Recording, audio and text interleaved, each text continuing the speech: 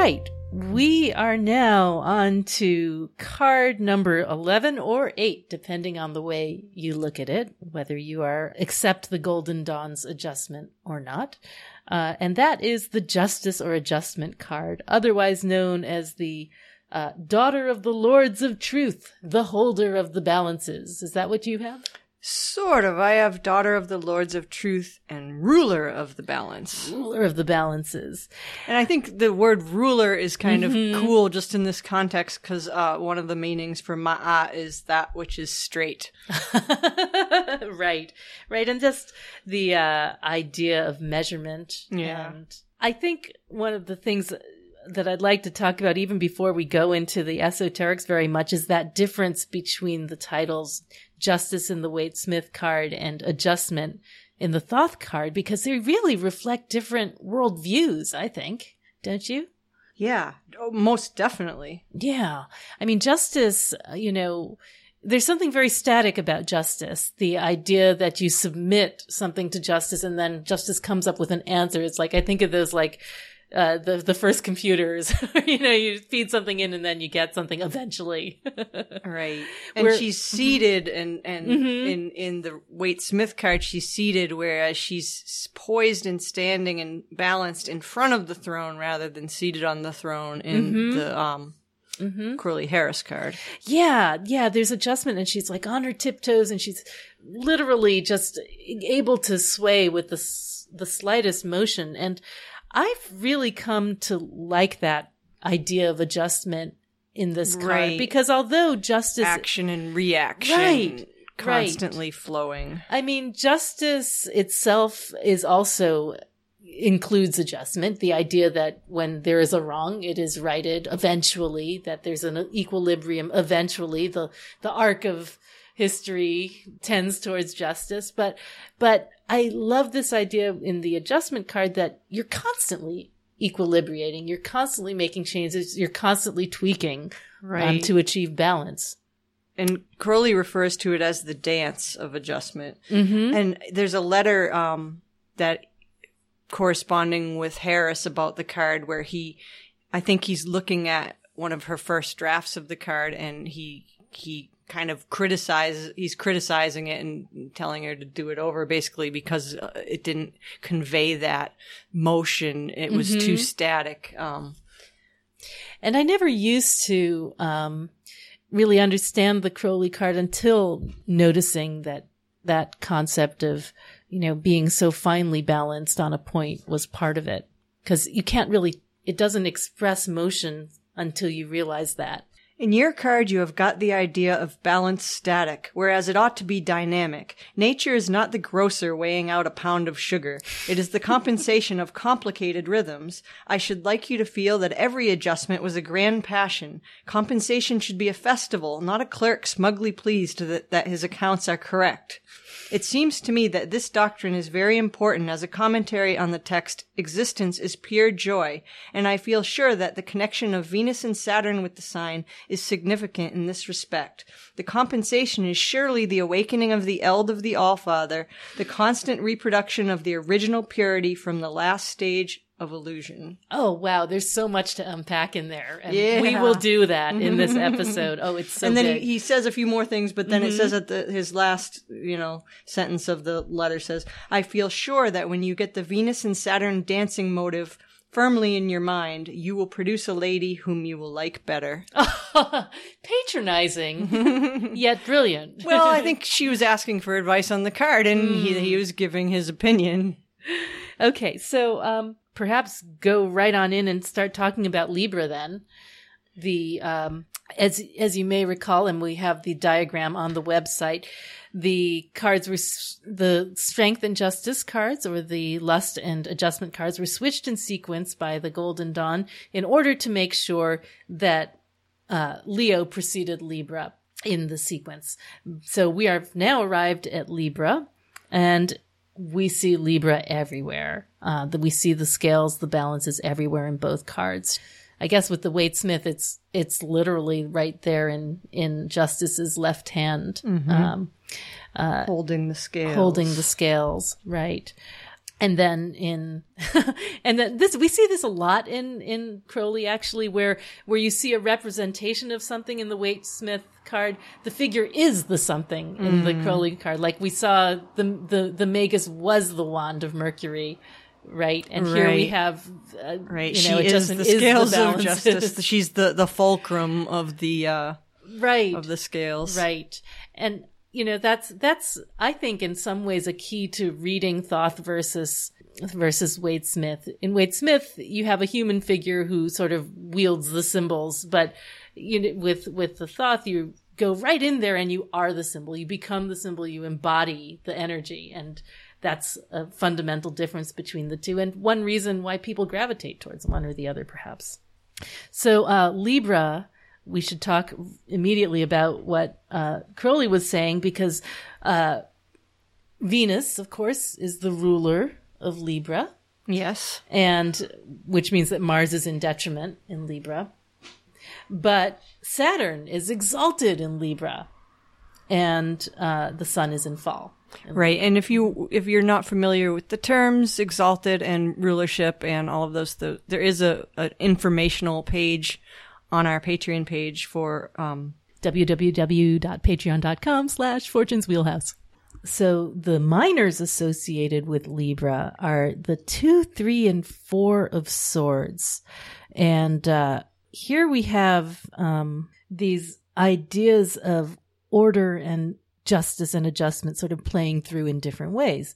And the first one is the moon in Libra, or the Lord of Peace restored, or the Lord of Peace, whichever you like, which is interesting because we're going to also be talking about the Lord of Truce, or the Lord of Rest from Strife. So, we have to compare and contrast. Well, I mean, Crowley says of that title, Lord of Peace restored, as being kind of a mistake, because being a 2, it's issued from the ace, so there's no there has been no previous unless you're going from strife, from 10 to 1. Yeah, I suppose, but then you'd come to the But yeah. He says that peace restored is actually improper, and it should just be peace, because there's been nothing to restore from before. There's been no it makes a problem lot more sense before. as peace anyway. And, and I think the card expresses that. I mean, though I can see why the Golden Dawn might have called it peace restored, just not because there was something happening beforehand, but because it's, the decan that's ruled by the moon, which has that perpetual, cycle of change associated with it. I was thinking about that, and I was thinking that, the kind of equilibrium that you get in this card is an equilibrium, the adjustment or Libra flavor of an equilibrium, which depends on flexibility, on waxing and waning, like the moon, right? Yes. So there's, this card feels to me like such a card of flux, and of adaptability. It reminds me, of course, of the High Priestess, because it's associated with the moon, and it looks a bit, in the Rider-Waite version, it has a little bit of that symmetry and color of the High Priestess. I always feel like there is a bit of an ego surrender in this card, it's like, right. You let go of your idea of whatever it was. And, and I think in the Thoth card, you have that lotus. You see the duality. You see that every idea has its balance and its opposite, and that they're both valid. Yeah. And that having that perspective allows you to balance. And leads to peace. Yeah. Unlike the Lord of Sorrow, Saturn in Libra, and here again is one of those exaltation degrees. So, I've never thought this card is as bad as it's not. It's made out to be. It's actually quite a positive symbol in many ways. It's a fascinating card. I mean, because Saturn brings us, as the ruler of this face, brings the contractual side of Libra, the sort of like the commitment to justice, the commitment to equality and fairness. And, Saturn may be many things, but one of them is a boundary setter and a keeper of ultimate justice.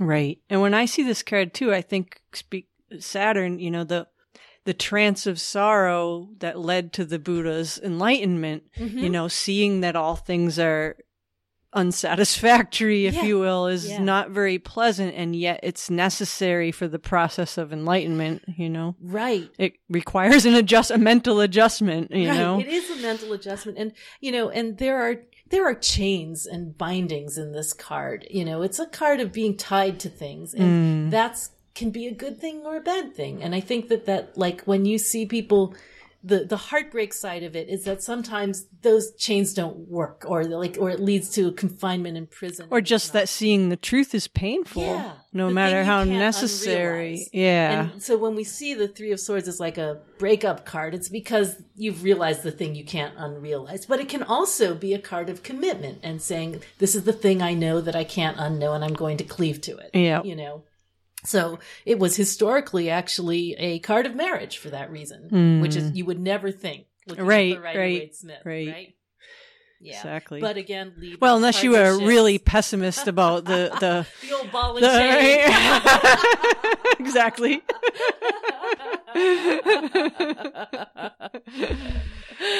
Yeah. But we didn't talk about the four yet. No, we haven't talked about the four, the Jupiter in Libra. So the truce or the rest from strife, that's so fascinating. The idea that there's this moment where in the eye of the storm where everything crazy is going on outside of you, and you know, and you maintain your Libra balance by being in the center of it, you know, Right. the heart of everything, right? I always point out to people who don't know about it, the Pax in the Four of Swords, which is above in the Rider-Waite Four of Swords, above the head of the angel, there's a PAX. Yeah, I see that. Yeah. So again, there's that connection with peace, even though we call it's a temporary peace. It's the truce or the rest from strife. But I think it's one of the nicer sword cards, right? And that may be the Jupiter effect. Oh, definitely. Yeah. The Jupiter effect, yeah. The greater benefic. Yeah. Yeah. It's like When you think of what the word truce even means, you know, it's an agreement, and it's usually temporary, you know, like let's pause Yeah. and see, let's agree to pause and take stock of what we have here. You Yeah. know, like all the fours are kind of that have that flavor. There's a moment of stasis, but it's only a moment. Yep.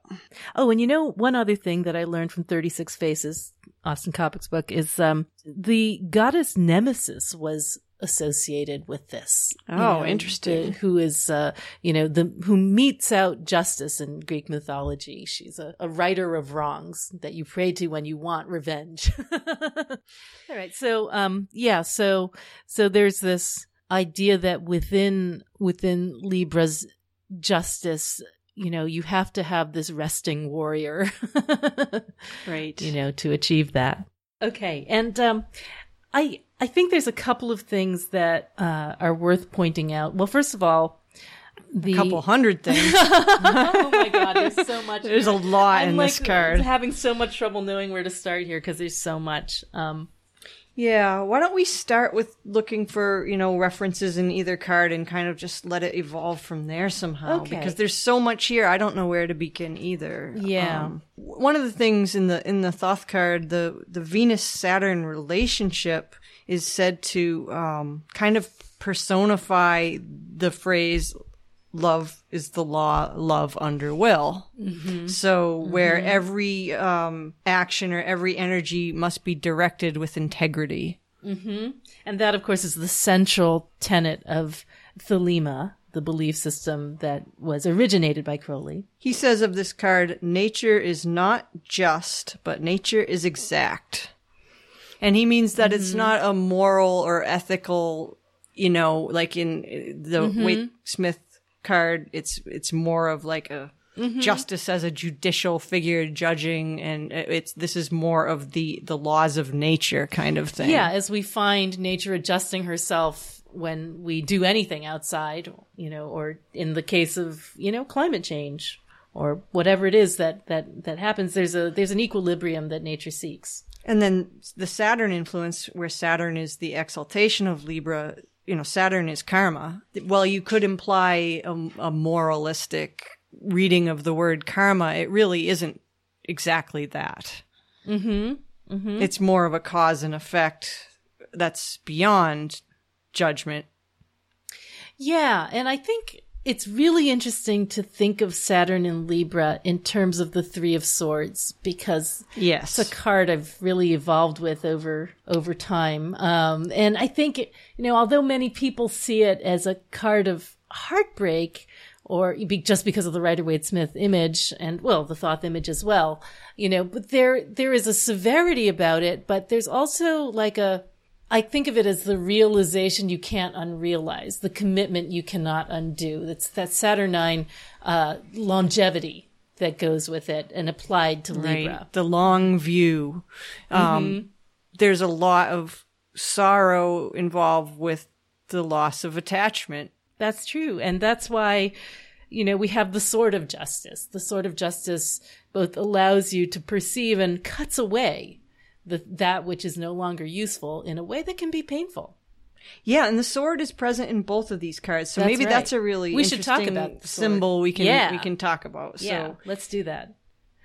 So you want to start, or I want me to start? Well, I mean, there's a lot to say. There's not too much to say about the one in the Waite-Smith card. It's a sword, right? Although it's pointing to the path. It's pointing to the path. That's oh gosh. So in the Waite-Smith card, I guess we'll jump right in with the Kabbalah here, because the Waite-Smith card, you can see in the gesture of the sitting justice figure that the sword reaches up and to the left, and the scales dangle down and to the right. And if you look on the Tree of Life, which you can do on our website where we have the diagram up, you can see that the path of justice or adjustment runs between Gevurah and Tiferet, which means that it runs from that upper left to lower right direction. And you can, if you place the card on there, you can actually see that very clearly, as if justice is gesturing up with the sword to Gevurah, which is sword of severity. The sword of severity, right. The Sephira of Mars, the god of the sword. And then the balance is dangled down towards Tiferet, the Sephira of the sun, of harmony, of balance. Mm-hmm. So there's a real, there's a real exact kind of visual allusion to both of them in the card. So what do you think about the 1 foot peeking out? I was thinking about it just because why 1 foot? Why do they just show one? And I was thinking maybe that foot is pointing to Hod. I don't know. Oh, that's interesting. Yeah, I can see that. And it's such a and the Justice card is in Waite-Smith particularly is such a card of the mind. Right. It's so card of clarity. The sword is actually the weapon of discernment. Mm-hmm. So that it's a lot about reason. It's the weapon of reason and the mind and discrimination and yeah, I can facility totally of deciding the power of the intellect to solve the problem. And also we have that's a white foot, white in Waite-Smith, so often representing the purity of intention, which we see in this card is as the application of principle to real life. But the sword in adjustment in the Thoth card has its own story, doesn't it? Yeah, that's actually, if you have your deck and you get out your Ace of Swords, we could probably put a picture of it up too when we get there on the web, but it's the same sword as in the Ace of Sword. And there's also a description of this sword. Crowley refers to it as the sword of the magician or the sword of the magus. And there's an interesting description in his Magic Book 4 where he describes the magical weapons that if you read it, it kind of looks just like this. And you can tell that's exactly what is depicted here. So I have the place marked. But the mind of man is normally so important to him that the sword is actually the largest of his weapons. Happy is he who can make the dagger suffice. The hilt of the sword should be made of copper. The guard is composed of the 2 crescents of the waxing and waning moon back to back. Spheres are placed between them, forming an equilateral triangle with the sphere of the pommel. The blade is straight, pointed, and sharp, right up to the guard. It is made of steel, to equilibrate with the hilt, for steel is the metal of Mars, as copper is of Venus. Those 2 planets are male and female, and thus reflect the wand and the cup, though in a much lower sense. The hilt is of Venus, for love is the motive of this ruthless analysis. If this were not so, the sword would be a black magical weapon. The pommel of the sword is in Da'at. The guard extends to Hesed and Gabora. The point is in Malkuth. Some magi make the 3 spheres of lead, tin, and gold respectively. The moons are silver, and the grip contains quicksilver, thus making the sword symbolic of the 7 planets. But this is a fantasy and affectation. So wait, the point is in Malkut. Is that, I believe you said, right? Yes. So that's interesting. It's almost on this card. Oh, I see. Okay, on the adjustment card, the point is in Malkut. Got you. Right, and it is a very exact description. So there's a little tree of life embodied in the sword itself. As so often is the case in those Thoth images. And it's interesting because, the hilt is of copper. You don't see, it's not orange copper, it's oxidized copper, green copper, I guess, because that's what we see. Copper of Venus. The copper of Venus. And here's another, what he says right after this, he says, Whoso taketh the sword shall perish by the sword is not a mystical threat, but a mystical promise. It is our own complexity that must be destroyed. Interesting. It's worth mentioning that on the Ace of Swords, we have inscribed the word thelema, of course, which is literally the thing wished for in Greek from the verb thelo, which also translates as will, which is a fundamental principle. And it can be a verb or a noun. Will. So it's interesting to see that the sword of will is front and center in the adjustment card. So that if we think of the sword in terms of alchemy, then you have, again, the separation that we also saw kind of in the Lovers card, where the 2 figures are also associated with that. And interestingly enough, their letter is Zayin, which means sword. So you have the sword imagery in both of these air cards. You do. And, and the Lovers is an interesting theme to think about because Libra, of course, is the sign of relationship. And there are relationships implied in this card throughout. There's a relationship between Venus and Saturn, and there's the relationship between the Justice and the Fool, which we can also talk about. But since we're talking about Venus and Saturn, let's continue with that for the moment. When I think of Venus and Saturn, I also think of Babylon. We normally think of her as the lust card, but Venus Saturn is kind of perfect for the daughter becoming the mother, returning to Binah. And So that Babylon, the way that the daughter returning to the mother, we should probably talk about the way the court cards work in Thoth a little bit. The way the idea is that there's the king and the queen and the prince and the princess. The king in Chokmah, the queen in Binah, the prince in Tiferet, and the princess in Malkut. And the idea is that the princess rises to meet the prince in Tiferet. They in turn become the queen and king again, as, in this sort of recurring family dynamic. When the prince becomes the king, he falls asleep, is the fairy tale. The princess has the task of wakening the king. So once she's the queen. So there's this, identity between the princess and the queen, and the idea that this Venus figure must awaken the old king in order for the cycle to renew. She's not just obviously awakening him, he's impregnating her as well. So the cycle can begin again. And Crowley actually refers to this process because he says that this card is the final hay of the divine name, becoming the primal hay of the divine name. So the daughter becoming the mother, and then cutting the attachments, is part of the process wherein she awakens the Eld of the All-Father, or you can say the Yod of the 4 letters. So you have the Yod, He, Vav, He in order, the father, mother, son, daughter. And in effect, when you think about Yod, we've already talked about that card in the Hermit. So I kind of think it's a case where awakening the Eld of the All-Father, she's waking up that Yod figure and turning the hermit back to a fool.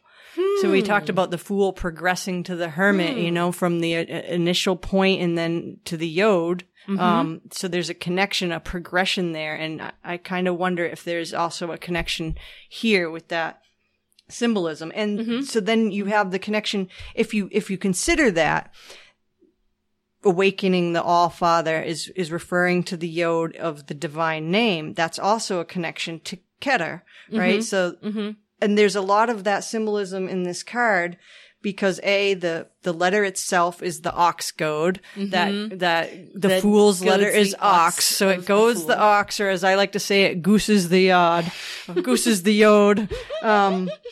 You know, cause the Fool is formless and lacks any direction whatsoever. He needs that prodding into the adjustment. The constant adjustment kind of guides him on his way through his path of becoming, you know, mature as the hermit, and then the cycle begins again. So there's a lot of that dance between the Fool and Justice. And it's also interesting to think about when you consider that the Fool is air and Justice is Libra, an air sign, which is like the music that shapes the sound waves of air into something that is beautiful and rational. And also when you think about it, if you look at the tree, right, going back to Venus and Saturn, if you consider that the Sephira of Venus is Netzach on the pillar of force down on the right, and Bina is associated with the number 3 up in the upper left. How would you get from Netzach to Bina? Well, you could go through Tiferet, through Gevurah to Bina, which would take you straight through the path of justice or adjustment. One way. There's probably many other ways you could do it, but that's one of the most direct ways you could do it. Yep. When I think of Venus Saturn too, I also think of, you know, and the mother-daughter symbolism. So Saturn being the universe card, which is the daughter, the maiden, and then Venus being the Empress card, the mother, the fertile mother. So again, you have more of that daughter, mother symbolism. That's true. And Crowley also calls the card the woman satisfied. Of course he does. Of course he does. But that's also about that process of the daughter becoming the mother. Becoming the mother. There needs to be some satisfaction first. There has to be some satisfaction involved. Right. Yes. Right. Yeah, I took Zoe to see Wonder Woman this weekend, and it was pretty great, by the way. And there's a wonderful line that Wonder Woman says to her traveling companion, the captain, who is the first man she's ever met. They're sleeping on a boat, and she says, "Why can't you?" You know, he makes his bunk over on the other side of the boat, and she's like, "Why can't you sleep with me?" And he's like, "Well, it's not polite. It's, you know, it's considered rude." And they get into this discussion of whether she knows about sex, and she says, "Oh, I know all about that. We've read about reproductive biology." But our conclusion was that the man is essential for procreation, but for pleasure, unnecessary. Well, I think that might have something to do why Crowley put this card back to card 8, because the woman satisfied comes before the hermit.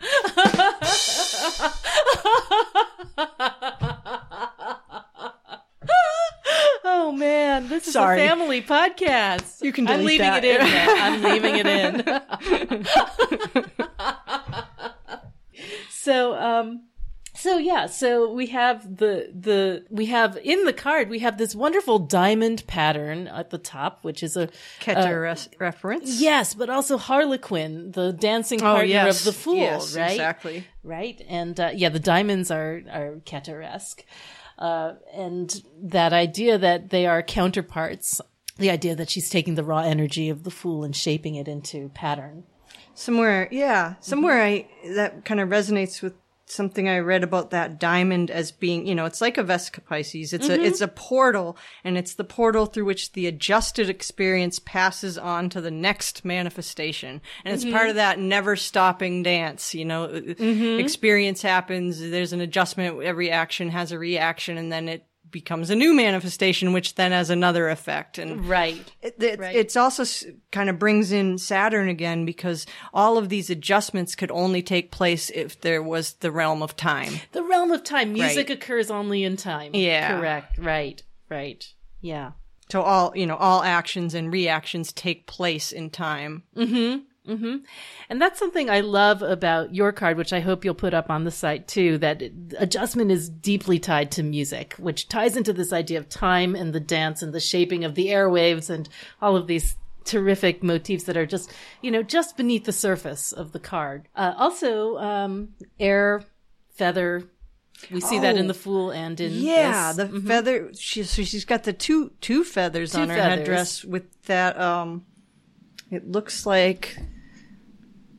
Is it a Urias? Urias. How do you say that? Yep, is it a headdress. Urias serpent? I believe it is. And then I believe it there's is. the little round ball in between the two feathers that makes it looks to me like a winged globe, like a winged disc, which is another Aleph reference, another Fool reference. Right. And so we have the feather on the Fool and that he wears on his hat, or in the Waite-Smith and card. in the Thoth Right. that's also there. Well, in the Thoth, there's the wing of Ma'ut, the vulture wing, and these could be considered, the plumes of the vulture goddess as well. They could be, as well as the feather headdress of Ma'at, the goddess of justice. I think they're really those two goddesses have some parallels, perhaps. Yeah. I also think it's interesting that we have a blindfold or a mask on this justice figure, who is like both as her part of her Harlequin costume in the dance, but also because of blind justice, which is not something we see. I think I read it's supposed to be a mask, though, rather than a blindfold, but still it may be a veil of sorts. Yeah, but it's interesting to think about because, we often see the justice figure with a blindfold, though we don't in the Waite-Smith. But if we did, imagine that if you've ever, danced. I spent a lot of years doing partner dancing, ballroom dancing, and you, as the following partner, you listen and you can close your eyes, you listen and you feel, and you just feel your way through the music. And, there's an intuitive quality to this version of adjustment where she's concentrating. She's not using her eyes exactly. She's concentrating. The chains are connected to her thoughts. The chains. Yeah, I think Crowley calls them the chains of cause. The chains of cause. So on the slightest, change of thought or, the balance, the shifting of the weight within the scales, it's connected through these chains to her mind in a way that's very subtle and very finely calibrated. And the chains are balanced on those feathers. And when you mention the feather, it also made me think of, we talked about in the Fool, the feather being a symbol of air. Well, it's interesting in Egyptian hieroglyphs, the feather was used often as an ideogram in words that have to do with both air and with emptiness. And again, that makes me think of the Fool. And the card of air and the zero of nothingness, of emptiness. So that's, it's kind of interesting. The letter for this card, Lamed, meaning ox goad, though, the simple letter meaning is work. So all of this adjustment, it's not easy. It takes, I think it means it takes some effort, some discernment. Right. I love that parallel of the ox goad of Lamed and the ox of Aleph, again, reflecting that relationship of justice telling the Fool what to do. Right. There's such a deep truth there. If you, really dig into Crowley's writings on the topic, there's a real lot there. One of the things he says about this card is that it's beyond all planetary and zodiacal considerations. So what he's trying to say there, I think, when you think of what is beyond all planetary and zodiacal considerations, on the Tree of Life, that's only Keter. So it's back to the awakening of the All-Father process kind of thing, back to the Fool, back to Keter, that connection there. Because, on the Tree of Life, if you look, every of the Sephiroth is associated with a planet except for Hakma, which is the zodiac. So what's beyond all the planetary and zodiacal considerations Only Keter. Only Keter. Right, only the so crown. back to the Fool, back to the eld of the All-Father, if you Which will. makes sense, since it's the final process, Yeah. of hay that takes And you back even to the origin. Aleph Lamed being the name of the Book of the Law within and being the name of God, and it's also one of the God names of the of Hesed as well. Right. And there are Hesed references throughout there because there are fours of There's a lot of spheres. fours here, yeah. The 4 spheres in the corner, the 4 on the top and bottom of her throne. And even in the weight card, there's a square on the there's crown. There's a square with a circle in it. Oh, yes. And the pin of the cloak or whatever it is. Right, the pin of the cloak. Is that the circle squared, perhaps? It a could be. reference to the circle It could squared, be. maybe? Yeah. Now, there's another...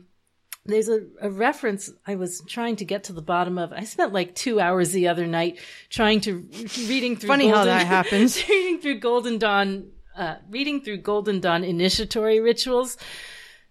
2 hours I will never get back.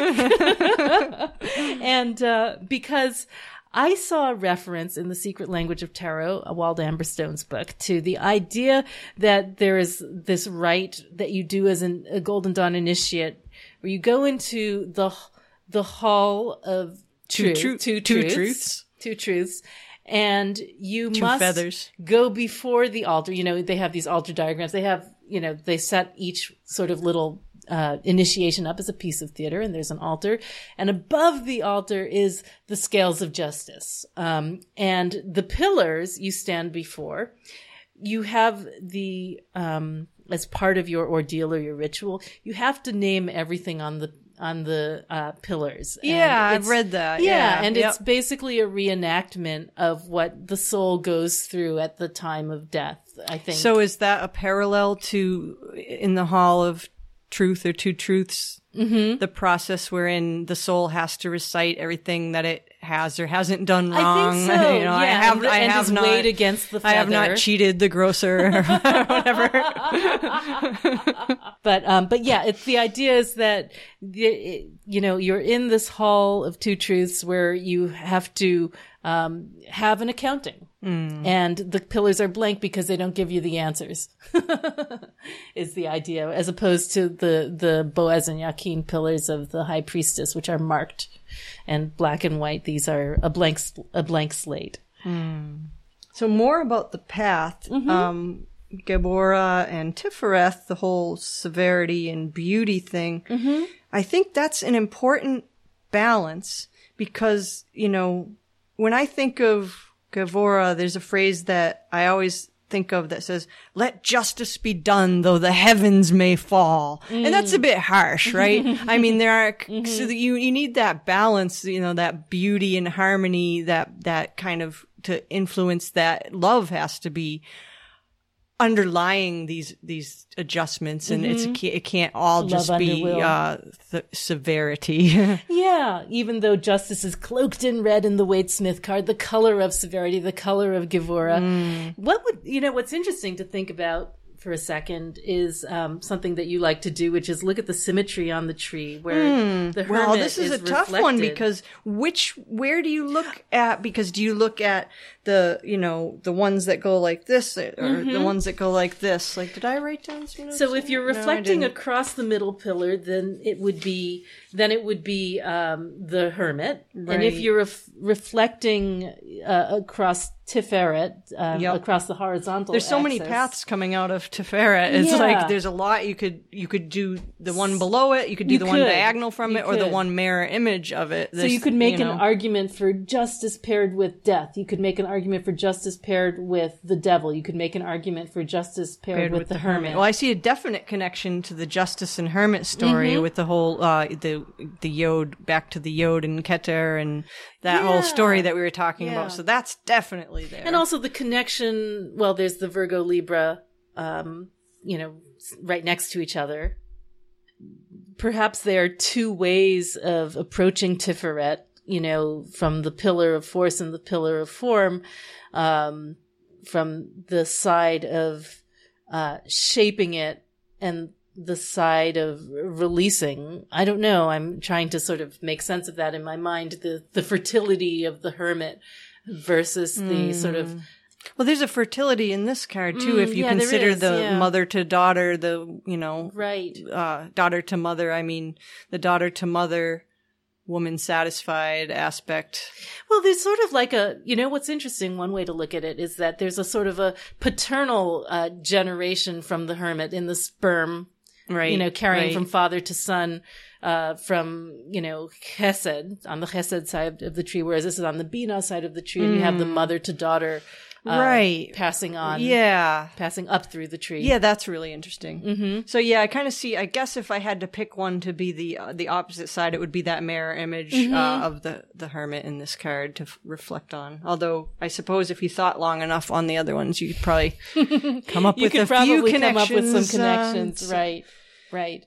But listeners, if you would like to submit your thoughts on the parallels between Justice Adjustment and the Hermit, that would be interesting. We'd love to hear them. You ever read the book of Thoth and Crowley's writing on this card? He just has a lot of cool things to say. He says something like, all things are beauty and all are truth because they cancel each other out. So it's kind of speaking of that sort of separation, dividing things into, for everything in the world, there's its contradiction and its opposite. And that, that's part of, That could be part of that diamond pattern at the top, the white and the black. right. Mm-hmm. And he says something like about her facial expression. He says her secret satisfaction in her domination of all the forces of disequilibrium in the universe, or something like that. Oh, Uncle Al. Yeah. Oh, I would have loved to have a beer with him. Or 3. At least. Or, some kind of mind-altering substance. I think he probably would have been game for just about anything. Let's not forget the alpha and omega in the scale. Right. The alpha and the omega. There's another Fool and Universe reference. Right. So, yeah. So there's the universe as the daughter and the Fool as the Keter and Aleph and the Aleph Lamed, all that whole cycle of everything. Right. That's cool. Right. It is cool. And it's interesting because although we tend to focus on, the path between the Sephirot, when we look at these cards, this one really encompasses the whole tree. It really goes from top to bottom. Yep. And, I'm sure it sounds like every time we talk about a card, this is the special one. Yeah. Well, there's repeating motifs for sure. I mean, a lot of them are about this process of, I guess you'd call it enlightenment, the whole climbing of the tree or descending, or, that whole cycle of becoming and absorbing different parts of the tree. It's expressed over and over again in different ways on each card. So there's definitely some repeating symbolism and some repeating stories. They just shows different ways of saying kind of the same thing. Right. Different facets of the same gem, if you will. It is. I mean, I think it's important to remember that every card encompasses the whole. You can get to the entire journey through any one card, Right. at any given moment. That's kind of the meaning of the Fool. Right. The Fool has everything, all potential, and is thus connected to every card. And there's that's in my deck. I kind of referred to that as wormholes. They're everywhere throughout the world and throughout the tarot itself, and because everything is connected in some way to everything else. If you want more phallic references, there's Crowley. You can never have enough. You can never have too much. I also want to just say something about Venus and Mars real quick. Yes. Just because, right? Because we, even though Mars is in detriment in Libra, even though Venus is the ruler of Libra, they are united in this card, as we see in the sword. Yes, definitely. There's definitely the woman satisfied, Venus and Mars. Right. So, if you need more phallic symbolism in Crowley's description in the Book of Thoth, he talks about the judex and testes. Oh, yes, the judex and testes. The witnesses and the judge. Well, someone had to say it. Someone had to say it.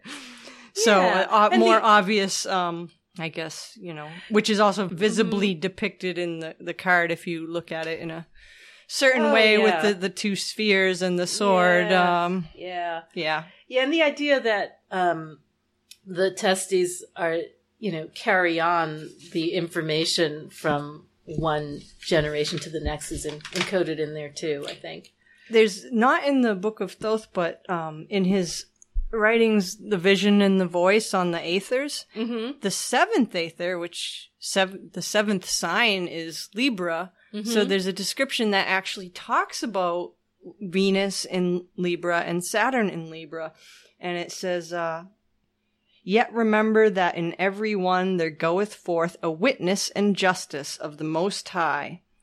Is not Libra the house of Venus? And there goeth forth a sickle that shall reap every flower. Is not Saturn exalted in Libra? Daleth Lamed Tau. So there's a lot to look at there. So he's saying... Oh, yeah. Daleth, Venus, Lamed, Justice, Tau, World. So that's more daughter and mother with so the daughter is the universe on the universe card, the Tau, the Daleth is the Empress card, the mother, and in between them is Lamed, adjustment. So you've just spelled Dalet. Yep. And yes, exactly, the mother.